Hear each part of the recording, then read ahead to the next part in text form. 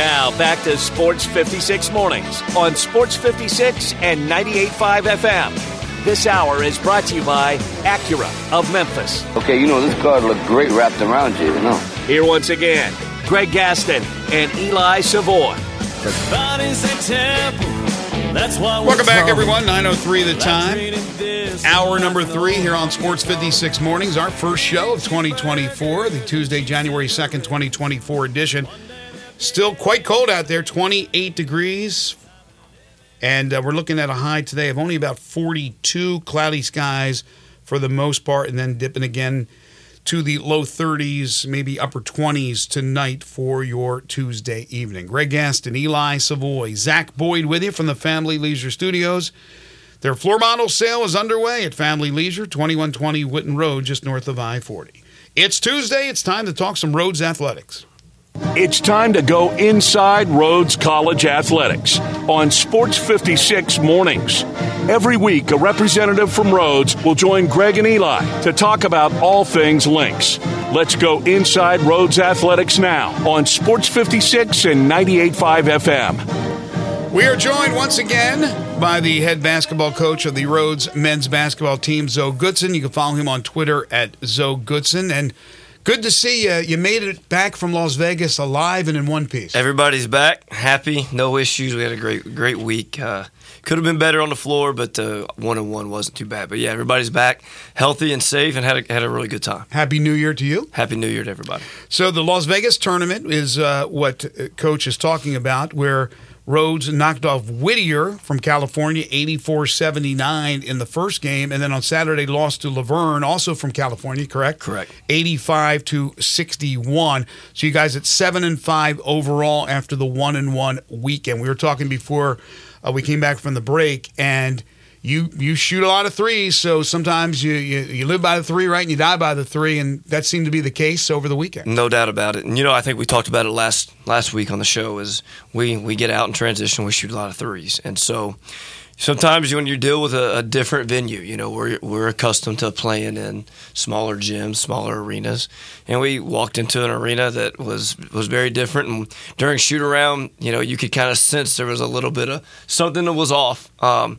But it is what it is, and we did a really good job in the Whittier game of attacking the rim and continuing. Of course, you see where we got 21 offensive rebounds in that game, and that was the difference maker in that game. We shot a lot of threes, but we were able to get the putbacks, and so it was a different venue than we've ever seen, than we'll probably ever play in the rest of the year. But it was good for the guys to know that you got to be able to adjust. The three-point shooting, certainly, as you mentioned, but your free throw shooting, too. Like, you just struggled shooting anything in that gym. Yeah, it was abysmal, the free throw shooting. I don't know what to say.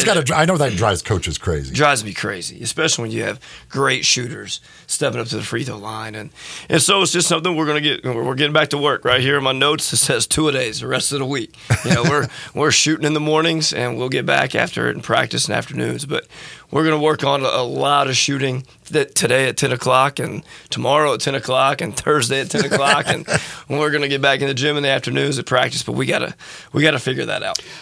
Look, I understand that court dimensions are the same no matter where you play the basketball. But as far as your not only your peripheral, but what you see in the background is different. So as a player and now a coach, discuss that, or at least tell people why there is those issues, and it takes a while for teams to adjust to different settings, different surroundings. Depth perception is the biggest key. And so, like at this interesting place that we played at, there was no backdrop on one end of the floor except for the wall that was hundreds of feet back. Right. On the other end, they had this giant black curtain that went almost all the way to the ceiling, right behind the goal. So in one half, you're shooting with what you think is a wall depth perception right there. Oh, wow. And the other half is different. So, and look, the other team had to play in that same gym, right? So, and they shot the ball really well. So, sure, are you searching for an excuse? But it does mess with you a little bit until you get a feel for the court. So what, going 1-on-1 out there. We talked about this is a premier event as far as Division III basketball goes. Going 1-1 out there, what does this do for you into kind of the big picture for the season? Well, the biggest thing was coming back off of Christmas after a long break and seeing that we bounced back right away quickly, right, with a good win against Whittier. And we played two very talented teams, athletically talented, very talented teams. And both teams had played a really tough schedule up to this point. So we knew, even though the records didn't indicate that they were a really good team, they were really good teams. Mm-hmm. And so we knew what we were getting ourselves into going out to this event. But, on the flip side, a guy like Phil, it comes out all-tournament team. So, he gets some great national recognition for himself while being out there, but so did the team. All the guys did. And, a guy like Xavier, who had 2 double-doubles while he was out there, he caught the eye of a lot of people. So, one of the committee members stopped me on our way out after the loss and it's like, hey, you guys passed the eye test. And that was even after the loss. So those are things you want to hear coming from a place like that. Well, not only do you get that exposure from being a prominent Division III tournament, but also it gets you ready for conference play because you're playing good caliber competition and you're jumping right into the fire this weekend. That's you're right. heading down to Georgia to play Berry and to play Oglethorpe. So to play these type of tournaments, it's not just because of the pizzazz of doing so and getting away, Correct. But it's also because it helps you for tournament action. That's right? exactly right. Like you just said, we're jumping into the deep end this weekend and Berry, a great team. They played probably one of the toughest schedules in the country, period. And so we know that we've got our work cut out for us this weekend with both teams. Oglethorpe has beat Berry already this year, so we got a tough weekend coming up. So by playing two very talented teams this past week, we did exactly what you said. We are prepared more so now going into this weekend. And I guess from a coaching perspective, there's going to be games throughout a season where you just don't shoot the ball well. Like that's going to happen. As long as your team's playing hard, I guess if nobody wants to lose, but at least you feel a little bit better. Like, hey, we played hard. Right. Shots just didn't go in. And if shots don't go in, that's going to happen sometimes. And that's what we talked about after the game. Was I wasn't going to go in and go crazy and scream and yell. I wasn't going to get anything for anybody. It would only make me feel worse after I walked out of there. So, the thing that we talked about, the guys played hard. Check that box. They played hard the entire game. They tried to rebound. They dove on the floor. They did all the little things what you're looking at when you you want to measure effort. So, we checked that box. They executed plays well. We just didn't make shots. And so you turn the page quickly. And that's what I told them. And I said, look, our goals are still the same. We're still 1-0 in the league. There's a lot of things that we're really, mindful of and task-oriented. And so we're looking at league play now. And so what do we got to do to get better and fix that? So, and we did. So, and the biggest thing was we're not going to watch this film. We're going to move on, and we're going to start focusing on Berry. That's what you say after the game, once you've calmed down, thought about what you want to say to the kids. But during the game, especially during timeouts, what are you saying to a team, again, where you know that they're just having an off day shooting the ball? But what can you say? Continue to work on, executing play. I never talk about, hey, we're only looking at this. We're still trying to win the game no matter what the score is, right? And so, we were down, I think, 18 with 12 to go, and it was about possessions at that point. I'm talking to them about winning possessions and continuing with high-level effort and making sure that they understand we're still playing for the next game. And so we got to play for the next day and continue to get better throughout that game because we can use it to get better. But, I was trying to win every 4-minute segment. I was trying to save timeouts to win every 2 to 3 minutes and give them a break. And so you're just telling drive at this point. You're not seeing the ball go through the net from threes. So drive and try to find the open man for legs. Unfortunately, even when driving, you're like, you would think be aggressive and maybe we get to the free throw line, but the free throws aren't going in either. So that doesn't help us either. On the defensive end, how did you think the guys played? That's what our assistant coach reminded me of after the game was our defensive efficiency rating was still really good. So defensively, we could definitely be better on certain things. We're a little bit slow on our closeout angle and different things like that, but we're definitely getting there. You can see the guys are growing up and adjusted to the new defensive philosophy from, where they were prior to being here. So we're getting there. And so, the biggest thing that we gotta do is we gotta contain the drive better. We've just been really weak at that all year. I'm sure that you don't change your philosophy of what you want to do, even though you may face a team that's better suited to guard the perimeter. But when you do run into those type of teams, and I'm not sure if Barry or Oglethorpe or whoever is that type of team that really guards against the three, and you're three-point oriented, right? I'm sure there's slight adjustments. What do you do as far as strategy in those situations? Everybody somewhere they have something that they're going to give up, in their defensive strategy. So you try to figure out what that is. Are they weaker at guarding the corner three? Are they weaker at guarding, in the slot or the top of the key or whatever it is? And you do adjust plays, calling, setting up plays to get shots in certain areas. But for the most part, we've done a really good job of making teams play to us and really adjust to our style of play. And we did not do that against Laverne at all. So now going into this week, we got to get back to playing up-tempo, both games, and really get out and go, because then we get to dictate where those shots come from instead of them. And now for conference play, it's basically every Friday, Sunday, the rest of the way? Friday, Sunday Warriors, all the way through, every other day, on Friday to Sunday. So 8 o'clock games Friday nights, 3 o'clock on Sunday.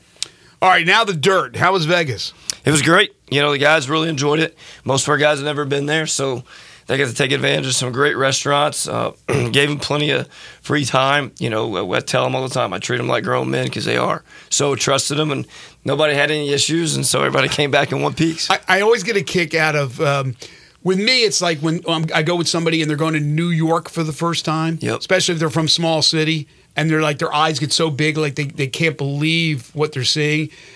Those who had not been to Vegas, what was it like for them when they first stepped off the plane and then got out of the airport and went, oh, my God. Didn't even take them to step off the plane. They were like leaning across each other, trying to get pictures out the plane window as we're coming in and being loud. When you're flying in and you see the strip, you're like, what? It is. Because it's such the weird setting of the desert. And you just you don't see anything until you see that. It's just a different world. You come over the mountain and there it is, right? And so we flew in during the day, so they didn't get the chance to see the lights at night like that from above, but they were sharing in the group text. They were sharing all their pictures from their flight in, and I think they really enjoyed the experience and getting a chance to. We stayed on the strip, so they got to get up and down and really take it all in. So I was happy for them for that. And that's the thing too. I mean, look, you guys you're on a mission to win, to get to the NCAA Division III tournament.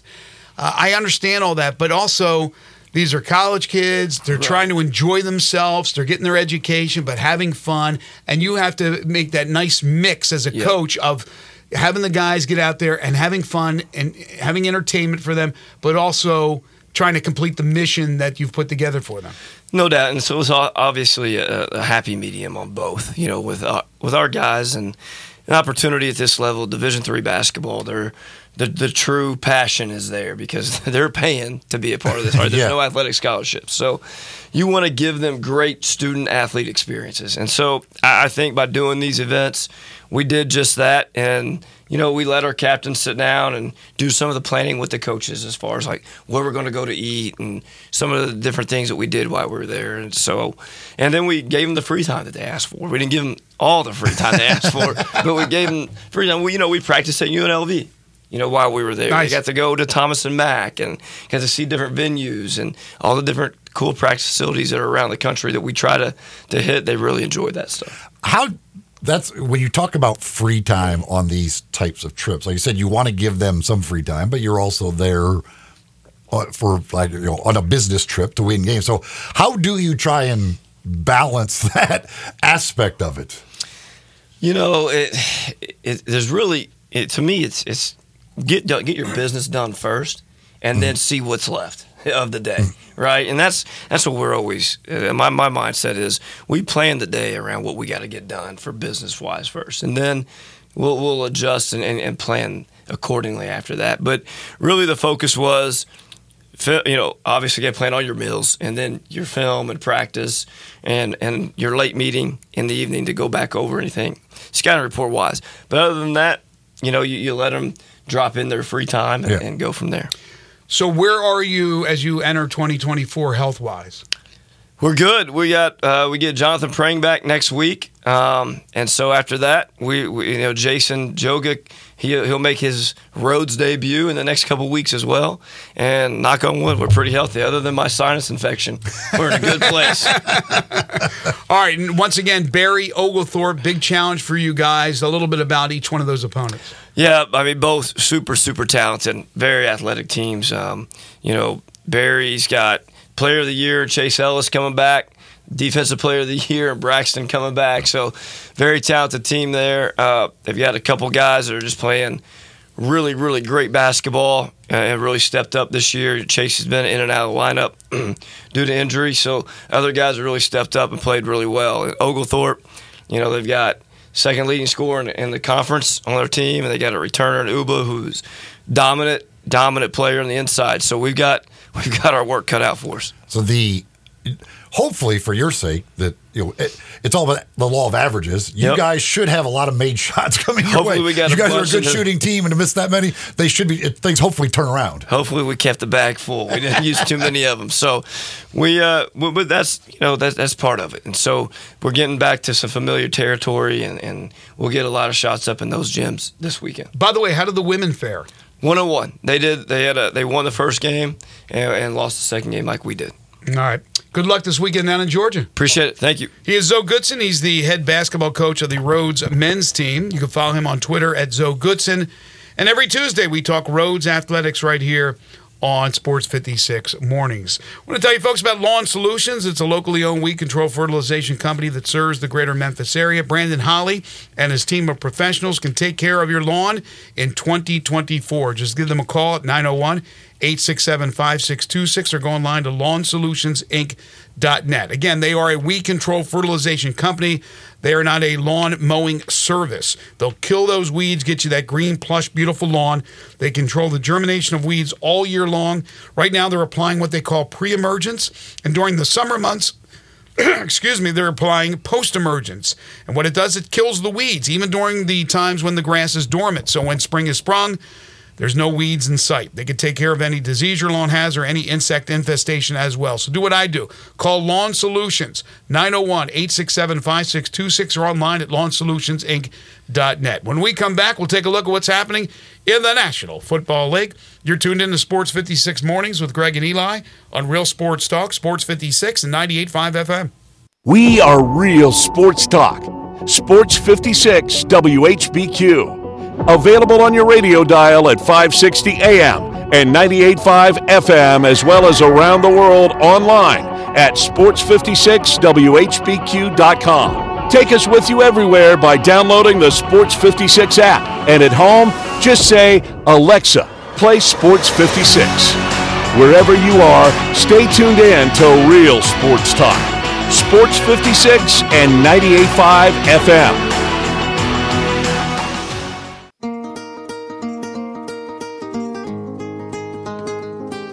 Now back to Sports 56 Mornings on Sports 56 and 98.5 FM. This hour is brought to you by Acura of Memphis. Get them to sign on the line which is dotted. Here once again, Greg Gaston and Eli Savoy. Gonna put the world away for a minute. Pretend I don't live. Welcome back, everyone. 9:25 is the time. We have been busy, to say the least, here on this program, talking everything from college bowl games to the NBA to college basketball, now to the NFL. Week 17 wrapped up. Now we got 1 week to go in the regular season. Still a lot at stake coming up this weekend, but a look back at Week 17, which began last Thursday with Cleveland beating the New York Jets 37-20. Browns playoff bound at 11-5. And then there was the one game on Saturday, which ended up being pretty controversial. A game that went down to the wire and then some. Dallas, your Cowboys, knocking off Detroit 20-19. Both teams now at 11-5. Dallas still playing for the NFC East title. The Lions have wrapped up the NFC North. They're both in the playoffs, but the whole finish with Dan Campbell going for two and then the report or not report and the officials screwing things up. What was your take? I didn't get a chance to see it. I was doing the Tiger game, but your take on that whole fiasco. It was so confusing. And even the explanations afterwards from the referee don't really make a whole lot of sense, especially when you watch all of the different video that they have found. Because my guess is the referee just got confused as to which one actually reported as eligible. He assumed when he saw Skipper, number 70, coming towards him, just in his head, he assumed that's the guy that's reporting as eligible because he was the one coming off the sideline, and basically just ignored number 68 who's standing right there next to him. And there would have been no reason for him to go over there and talk to the referee other than to report. So I don't know. But and then when he explains it that way, he says that 70 reported, 68 did not. Obviously, the Lions say the opposite. They say 68 did, 70 did not. But he also then said that there was a flag thrown for an illegal formation, which would be correct if based on what they thought. If they thought 70 reported and 68 did not, it would be an illegal formation. I still don't see that flag. I didn't see that flag get thrown. I didn't see any flag on that play, and there was nothing to indicate there was ever a flag thrown until the late one after the thing happened. And when you're saying he, you mean the official. The official said that. The referee, yes. Mm. So if based on what he said was true in their mind, it would be an illegal formation, an ineligible receiver downfield, and an illegal touching. The only flag that was thrown, and the only thing he announced was an illegal touching.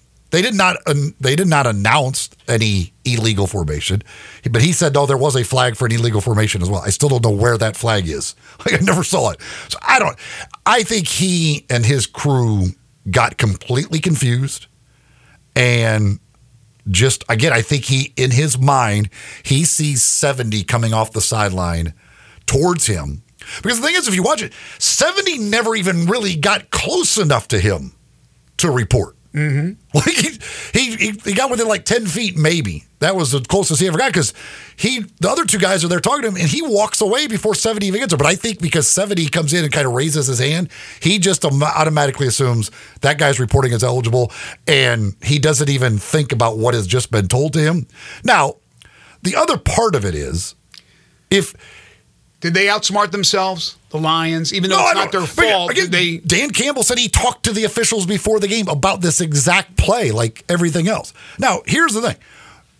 If the referees had got it right, is the play successful? I don't know. Because the Cowboys are told who is reported as an eligible receiver. They're not told that 68's an eligible receiver, so they have no reason to guard 68. Right. He's not an eligible receiver. Right. We shouldn't have to worry about him. We're worried about 70. That's the one. And I think he announced it in the stadium that 70 had reported as eligible. Somebody for the Lions could have easily heard that, caught that, would be like, wait a second. Now, it kind of blows your whole thing when you have to stop. Like, wait a second. No, he's not the eligible receiver. But somebody should be able to catch that. Like, wait a second. He's got 70 as our eligible receiver.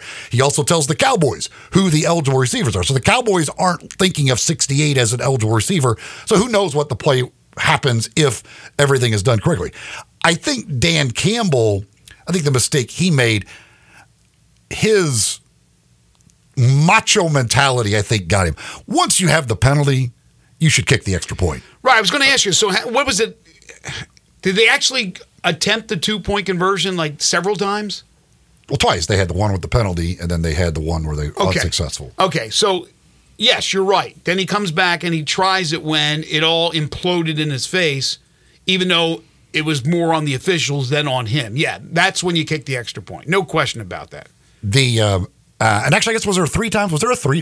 That's what the Cowboys had the penalty. The Cowboys had the penalty on the second attempt, right? Was the offsides penalty? I'm trying to think of this. I think, yes, the Cowboys had the penalty on the second one. So there was a third try. That's why I asked you about that, because I didn't see it. I wasn't watching it. From everything I read, there was the third try, and this guy still went for the 2-pointer. Well, at that point, he had gotten halfway back. to the goal.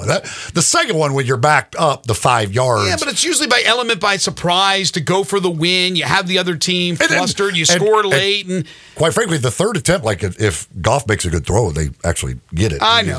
He made a bad throw. But to me, once you have the penalty, I'm kicking the extra point. I'm taking my chances in overtime at that point. But, yeah, it's that the officiating crew, based on everything the Lions said about, they have literally said he talked to the officials before the game about this play. Like, because their whole thing is they're trying to, which, again, because the referee goes and tells the defense, there's not much trickery you can put into it, but their whole thing is they have all of these guys go talk to the official, talk to the referee. Right. Because they want some confusion from the defense about who is actually reporting as eligible. But again, the referee goes and tells the defense after that. But there's still, you want a little bit of confusion. And if he talked to them before the game about this, that, hey, if this comes up, we might do this. This play could happen. And they still, and again, 68 says he did exactly what he was told to do. He went and reported. And I have to assume 70 did not ever actually report. I mean, that is a colossal screw up by an officiating crew. Like, look, like you can't have anything more basic. You can make bad calls in a game. There's nothing more basic than what a guy comes and tells you. Like if a guy comes and reports as eligible and you screw up which one of the guys it actually was that told you he was eligible, that is a colossal screw up by an officiating It's crew. a colossal screw up, but like you said, if Dallas actually knew who the guy was that was reporting, maybe they would have stopped it. Who knows? But the fact is, Detroit went for it. He's a gambler. I don't mind that. But what did it cost the Lions in the long run? There was a chance that they could have been the number 2 overall? Well, yeah, if they would have won that, if the Lions win that game, they would be behind the 49ers. They would be the number 2 seed. Right. So the Philadelphia loss. So who knows how much he cost them going for it. But again, that's why people like Dan Campbell, because he's aggressive. He does that. Now, as far as the Cowboys are concerned, going into this weekend, the Cowboys play at Washington. The Eagles play at the Giants. If the Cowboys win, they win the NFC East? Mm-hmm. Okay, so it's simple. They win. If they lose and the Eagles win, the Eagles are NFC East champions. They would win based of the conference record tiebreaker. Okay. Elsewhere, Week 17, the Baltimore Ravens. Right now, it's the Harbaugh's world, and we're just living in it. John Harbaugh and Baltimore, holy smokes, what they've done the last few weeks. They beat. Now, early on, I thought Miami's torching that Baltimore defense, and then the Baltimore defense turned it up to 11.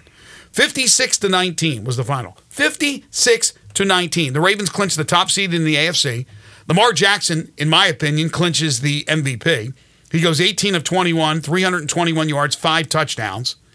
And then Miami, to add injury to insult, Bradley Chubb, towards the very end of the game, out of reach, torn ACL. Done. Yeah.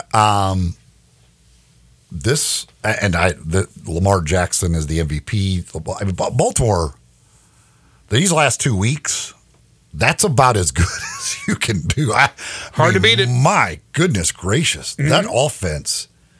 Again, it's when you think about all of the guys they're missing off their offense, and they're still doing this.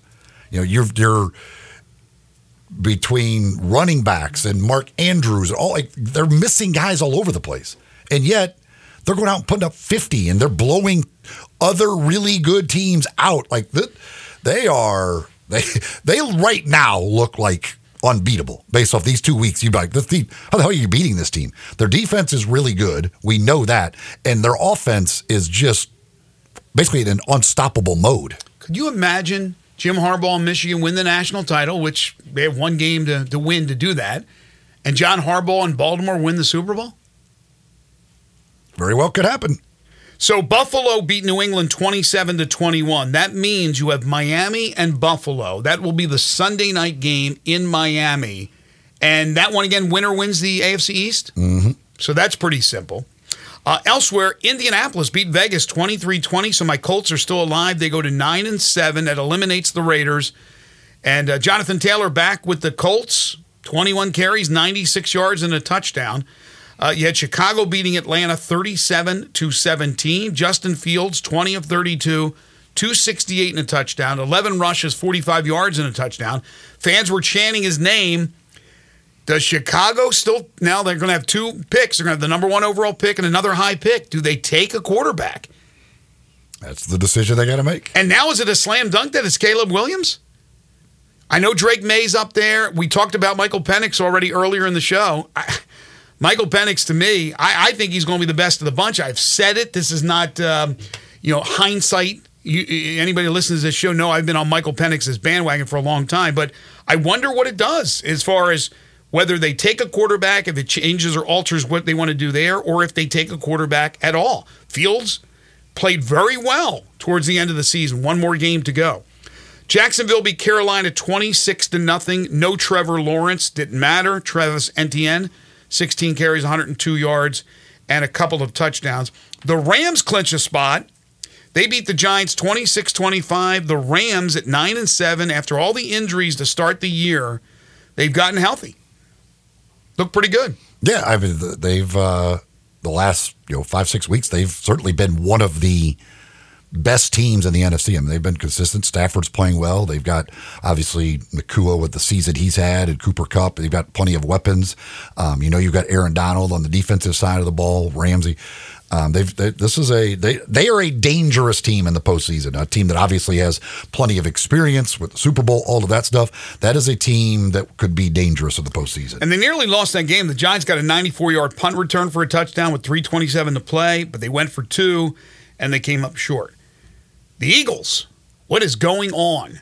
Losing at home to Arizona, 35-31 in a meaningful game. They lose at home to Arizona. Kyler Murray, 25 of 31, 232, 3 touchdowns and a pick. Good to see Kyler Murray playing at a high level. James Conner had the 2-yard go-ahead touchdown run with 32 seconds left. Jalen Hurts threw 3 touchdowns, had a pick, but the Eagles, just something's amiss. That is such a bad loss. I am stunned that they lost that game. I mean, you've got you're playing for to win a division. You've got a 21-6 lead over a 3-win team on your home field, and you lose that game. That's mind-blowing. Like, I don't. By the way, Arizona technically is the champion of the NFC East since they have the wins over the Cowboys and the Eagles. I just don't. Like, I didn't see that coming at all. That's why I really, with the Cowboys, I was like, the whole thing, I was like, it really isn't, in the end, it's not going to matter that much because the Eagles aren't going to lose one of the last 2 games. Never in a million years could have imagined the Eagles losing that game at home. Right, making that. Especially with the lead. Like, you're up 21-6. Like, at that point, you figure the other team's just going to give up. Like, it's over. Who cares? I'm stupefied by that one. Yeah, a lot of people are. I was a little surprised at this one, not like I was with Philly losing, but New Orleans beating Tampa in Tampa 23-13. Tampa had played extremely well of late, and the Saints go in there and win. Derek Carr, a couple of touchdown passes. Baker Mayfield threw for 300 yards and 2 touchdowns, but he threw 2 picks. So both teams now 8-8, and if you look at the NFC South, somebody's got to win that division. Tampa's 8-8, New Orleans is 8-8, Atlanta is 7-9. What's the scenario there? Well, Tampa wins, they're the champion. If they lose and New Orleans wins, obviously New Orleans is it. And Tampa plays at Carolina. New Orleans hosts Atlanta. And Atlanta wins. And then Tampa loses? And Tampa loses. They get in. Atlanta's the champion of the South. Wow. San Francisco beat Washington 27-10. The 49ers clinched the NFC top seed. Brock Purdy, 22 of 28 for 230 and 2 touchdowns. Pittsburgh, we had Brandon Lang on Friday telling us that Mike Tomlin, he just doesn't have losing seasons, ever. So Pittsburgh goes into Seattle and wins 30-23, and they are still alive. Najee Harris had one of his better games this year. They've struggled running the ball. He had 27 totes for 122 yards and 2 touchdowns. And they win with Mason Rudolph, who didn't throw for a lot of yards, but since Mason Rudolph's taken over, they're 2-0. Geno Smith threw for 290 and a touchdown, but not enough for Seattle. Yeah, Pittsburgh has Pittsburgh has 7 different scenarios where they could make the playoffs. The bottom of the AFC is so crazy. There are so many different. Of course, in the NFL, they always have to have the tie scenario. So there's like a million things. I mean, Buffalo's playing for the division title, but if they lose, they're probably out of the playoffs. Like there's the AFC, the 6 and 7 spots are a jumbled mess. The Colts, who do they play? They play. You know the Colts play? Indy plays. Why can't I find them? Indy plays. Oh, they play Houston. Saturday. That's right. They play Houston, right? Yeah, they play Houston. What's the scenario there in the AFC South with Houston, Indiana, and Jacksonville? Jacksonville, I would assume, if they win at the Titans, Jacksonville wins the division title. Yeah, they win the division title. If they lose, it's the winner of Houston, Indy. Yeah, Houston, Indy winner is the division winner. It's funny because I was watching NBC and my buddy Boomer Esiason is doing the playoff scenario, and he got a minimum of 2 things wrong as I'm watching. Like, first of all, he goes, if the Rams win next week, they're in the playoffs. The Rams had already clinched the spot. They were already in. And then he said the Jags have already sewn up. Nope, the Jags have not sewn up a spot yet. That's CBS. Boomer CBS. Yeah. Thank you. Yeah, he screwed that thing up so royally. It's almost like Terry Bradshaw doing highlights. In the AFC, there are still 5 teams that could be the 6 seed and 5 teams that could be the 7 seed. Wow. It's like there are so many different scenarios with between the if Buffalo loses, if Miami beats Buffalo, then it just gets very confusing at the bottom. Yeah, Buffalo, as you said, they could be out of the playoffs, or Buffalo can go on and win the Super Bowl. The Kansas City Chiefs. They'll either be they win, they're the 2 seed. If they lose, good chance you're not in the playoffs. What about the flip side for Miami? Miami is. I think for Miami to get out, they're in better shape than Buffalo if they lose. I think they already clinched a playoff spot. I think they're in. Let me see. Oh yeah, they're already in. They're already in. They're in the playoffs. This is just for the division title. Buffalo is not in. Like there's a good chance they're out if they lose the game. Wow. So a lot more at stake for Buffalo at Miami. Man, there's some good games this weekend. Kansas City clinches the AFC West title for an 8th straight year. Didn't look great in doing so, but they beat Cincinnati 25-17. Like the Eagles, they've been a miss here recently, but they are 10-6. The Bengals at 8-8. Pat Mahomes 21-29, 245 and a touchdown. Harrison Butker 6 for 6 field goals. Yeah, their offense still just is. I don't know. I just can't figure it out. Like Kelsey is like non-existent. It's hard to believe. One of the most dominating 3 catches or something ever. like that. Like they can't. He's been taken away. Like I don't know. Like Rashee Rice, who's been really good. He's been their most consistent guy, and he had a big game. But they're just. I don't know that offense. Like right now, like to me, the first when they go on the road, especially in the postseason, mm-hmm. I don't know who they're going to beat. Right. That's why a lot of people right now are doubting their chances by being a roadie when they're used to being home for all these great playoff runs and Super Bowls. Denver beat the Chargers 16-9. Jarrett Stidham getting the start over Russell Wilson, threw for 224 and a touchdown. And then Green Bay on the Sunday night game, 33-10 over Minnesota. Jordan Love, 3 touchdown passes and a rushing touchdown. Minnesota started Jaron Hall, and then they pulled him out. Green Bay, what's the situation now in the NFC North? Detroit obviously has clinched. What's the situation for the Packers? Minnesota is still alive, I guess, as well. Yeah, Minnesota's hanging by a thread. They got like 1,000 If Green Bay wins, they're in. Okay, and Green Bay will play at home against Chicago. So a rivalry game. Minnesota can get in if they win and Seattle, Green Bay, and Tampa Bay all lose, or Seattle, Green Bay, and New Orleans lose.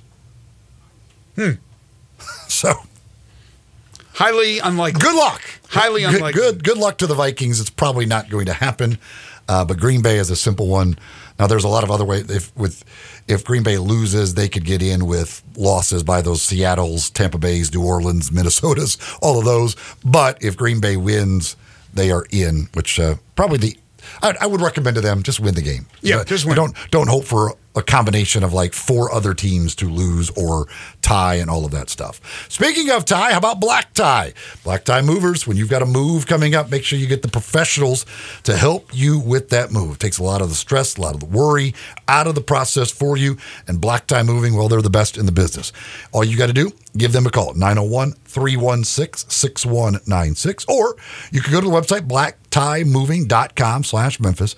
Talk with the folks at Black Tie Moving. They work with you coming up with a plan for your move that fits your needs, fits your budget. They give you a no obligation quote up front. You know exactly what it's going to cost when you deal with the folks at Black Tie Moving. And if you need them to do everything, even the packing and unpacking, hey, they'll be happy to do that. Maybe you need storage at an interim between your places. They've got that taken care of for you as well. Or maybe you just, all you need is pick up the boxes, take them, and drop them off. Well, again, they're going to work with you coming up with that plan, fitting whatever it is that you need. So talk to the folks at Black Tie Moving, 901-316-6196, or go to blacktiemoving.com/Memphis. So what did the Panthers owner do over the weekend at a game against Jacksonville? You probably know. We'll talk about that when we return on our final segment. This is Sports 56 Mornings with Greg and Eli on Real Sports Talk, Sports 56 and 98.5 FM. Add a little fun to your lunch break. Join Johnny Radio for Sports 56 Happy Hour from 11 to 1 every weekday on Sports 56 and 98.5 FM.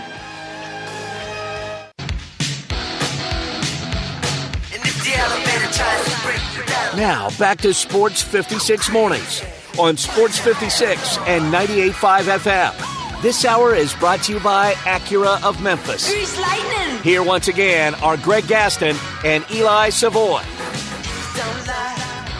This hour is brought to you by Acura Memphis, located on Ridgeway at 385 and online at AcuraMemphis.com. If you're looking to start the new year with a new automobile, maybe a pre-owned vehicle, well, go see the folks at Acura of Memphis, just like always. You know, every single time you go in there, you're going to have a great car buying experience, great people to deal with, and, of course, great automobiles from Acura of Memphis. I haven't had a chance to get to a lot of your text messages today. It's been a busy, busy morning, obviously, with the long holiday weekend, 901-360-8255. A couple I did want to get to. Somebody texted, so the Eagles are an 8-8 team with a record of 11-5. Well, that's the early in the year. They played a lot of close games, but they just found a way to win all of them. Now they're not finding ways to win those games. And again, that loss, like with what was on the line to lose to that team at home is just, it's crazy. Like how do you just lose it just like that? Because the texter, it's funny because they're right. Early in the year, they were an 11-5 team. Right now, they are an 8-8 team. At least the feel of an 8-8 team. I don't know what's happened. And again, it goes like last year, the Vikings were able to do it all year. Like you always, if you're constantly playing those close games, you shouldn't. Although the Vikings last year did. Always find a way to win them. Like some of it, it's got to catch up with you. And it has caught up with the Eagles a little bit here later in the year. Another texter says, nobody's talking why 3 Detroit linemen were approaching the ref when only 1 is reporting. They created the confusion themselves. But that's what they're trying to do. Like, and that's why, again, going by what Dan Campbell said, that's why he explained it to the officials before the game that this is what we're going to do so that there isn't that confusion with the officials, because they're trying to create confusion from the defense about which guy is actually reporting and all of that stuff. So, yes, and then in the end, it ends up confusing the referee. But again, if he told the referee before the game, this is what we're going to do, and the referee still screwed it up, again, that officiating crew has had they're bad. They've had a lot of games incidents, this year, right? And they're supposedly being downgraded, and they will not work in the postseason, which thank goodness. But and this is the good thing, too, about the college playoffs yesterday is we had 2 great games, and we don't come out of it talking about officiating at all. Mm-hmm. The NFL, it constantly happens. You're always there always is problems. But in those 2 games just last night, now granted, again, replay, able to correct, like that fumble, the play that the Texas fumble where they originally ruled the guy was down when he was so far from being down when he lost that football. That would have sucked, but you can correct it via replay and Washington recover, all that stuff. But there's not one bit of conversation about officiating about those two games yesterday, despite being two great down-to-the-wire games where a call could affect it either way. Whereas the NFL, this huge game Saturday night, and I don't know how many people were watching. I'm sure the ratings were monstrous, and the game ends by what appears to be a colossal screw-up by the referee. Yeah, it's a good point. We're talking more about the play call from Alabama on the fourth down at the goal line, at the 3-yard line. But it's interesting that you could talk to these officials before the game and tell them what you're going to do. See, if I'm a coach, I'm talking to these officials, I'm saying, we're going to do a lot of plays, and it's going to look like we're holding, but we're really not holding. So don't call any holding penalties because it's going to look like we're holding. We're going to do some plays in our secondary. It's going to look like pass interference, but we're just trying to trick them. It's really not pass interference. So don't call any pass interference calls. No, I'm kidding. But the thing is, it's interesting that you're even able to talk to officials before the game. I don't even know if you should be able to. You shouldn't be allowed. They do anytime you're doing a game, any kind of these trick weird plays, like they want to just be aware this is what we're doing. How often does that happen though? Where you're talking to the officials? They talk to officials before a game. Not on the field, yeah. Really? I don't know. All right, so David, go ahead. Yeah, no, I was gonna bring up. It's like because Brad Allen, he announces that 70 was the eligible tackle. So why didn't the Lions? Well, that's we were just talking about that. The Lions easily could have caught it. And now again, it screws up the whole thing if you wait, no,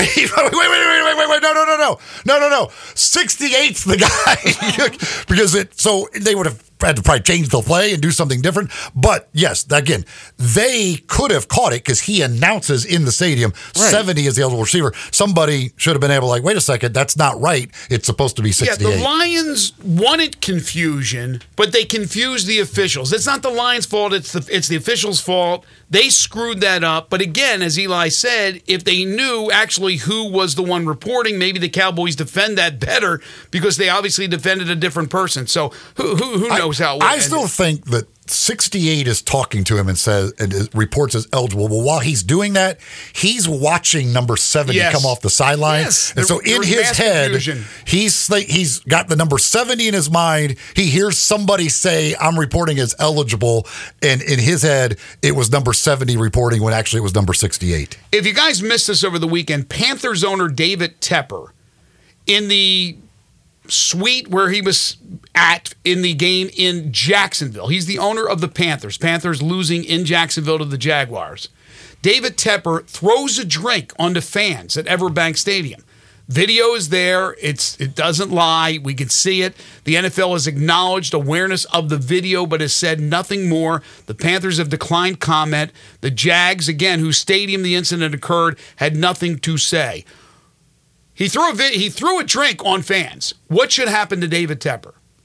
What can you do to the owner of a team other than a fine, which is going to be pennies for this guy who's worth so much money? Yeah, I mean, I would think there would be some sort of fine, a suspension, which again just means he can't go to the games. It doesn't really have that big of an effect on anything. But I would assume there will be something like that handed down. Yeah, keep him away from games, I think, would hurt him more than. And there's only one more game to go in the regular season, but maybe something that goes into next year other than just a fine because, again, these guys are rich and it doesn't really hurt their bottom line. But, my gosh, you talk about a guy who is out of control. Is David Tepper, more like David Temper. David Temper. He has a temper, no question about it. Corky's Ribs and Barbecue. If you're looking for a great place for lunch or for dinner, you can dine in at any of their 4 restaurants in the Memphis area. You can go through the delivery and have that no-contact delivery, or you can just order up and pick up or have the services delivered to your home or office, whatever it takes to get that delicious barbecue. When you're there and you order your entree, whether it be a barbecue sandwich, maybe some of those delicious nachos, a catfish plate, any entree, you can pick up a third of a rack of ribs for just $6.99. Party pack starting at just $7.49. and you got any event coming up in the new year, they will cater your events. They'll start you as low as $8.99 per person. They've been catering for as long as they've been in existence, which is 4 decades. That delicious slow-smoked barbecue. They're located at Poplar Avenue in Memphis, Poplar Avenue in Collierville, Germantown Parkway in Cordova, and Goodman Road in Olive Branch, and reserve their private party room at either the Cordova or the Olive Branch locations. It's Corky's Ribs and Barbecue, open for lunch and dinner 7 days a week. That'll do it for us. We want to thank Jeff Crane, Zo Goodson for joining us on the program today. Thank you, folks, for listening. Tomorrow, we'll talk Tigers basketball with assistant coach Andy Borman, plus Jerry Palm from CBS Sports. And we're talking Grizzlies with DeMichael Cole. The Grizzlies tonight hosting Victor Wembanyama and the San Antonio Spurs. Wovo and Friends on Sports 56 is coming up next. For Eli Savoy and Zach Boyd, I'm Greg Gaston. Have a great day, everybody.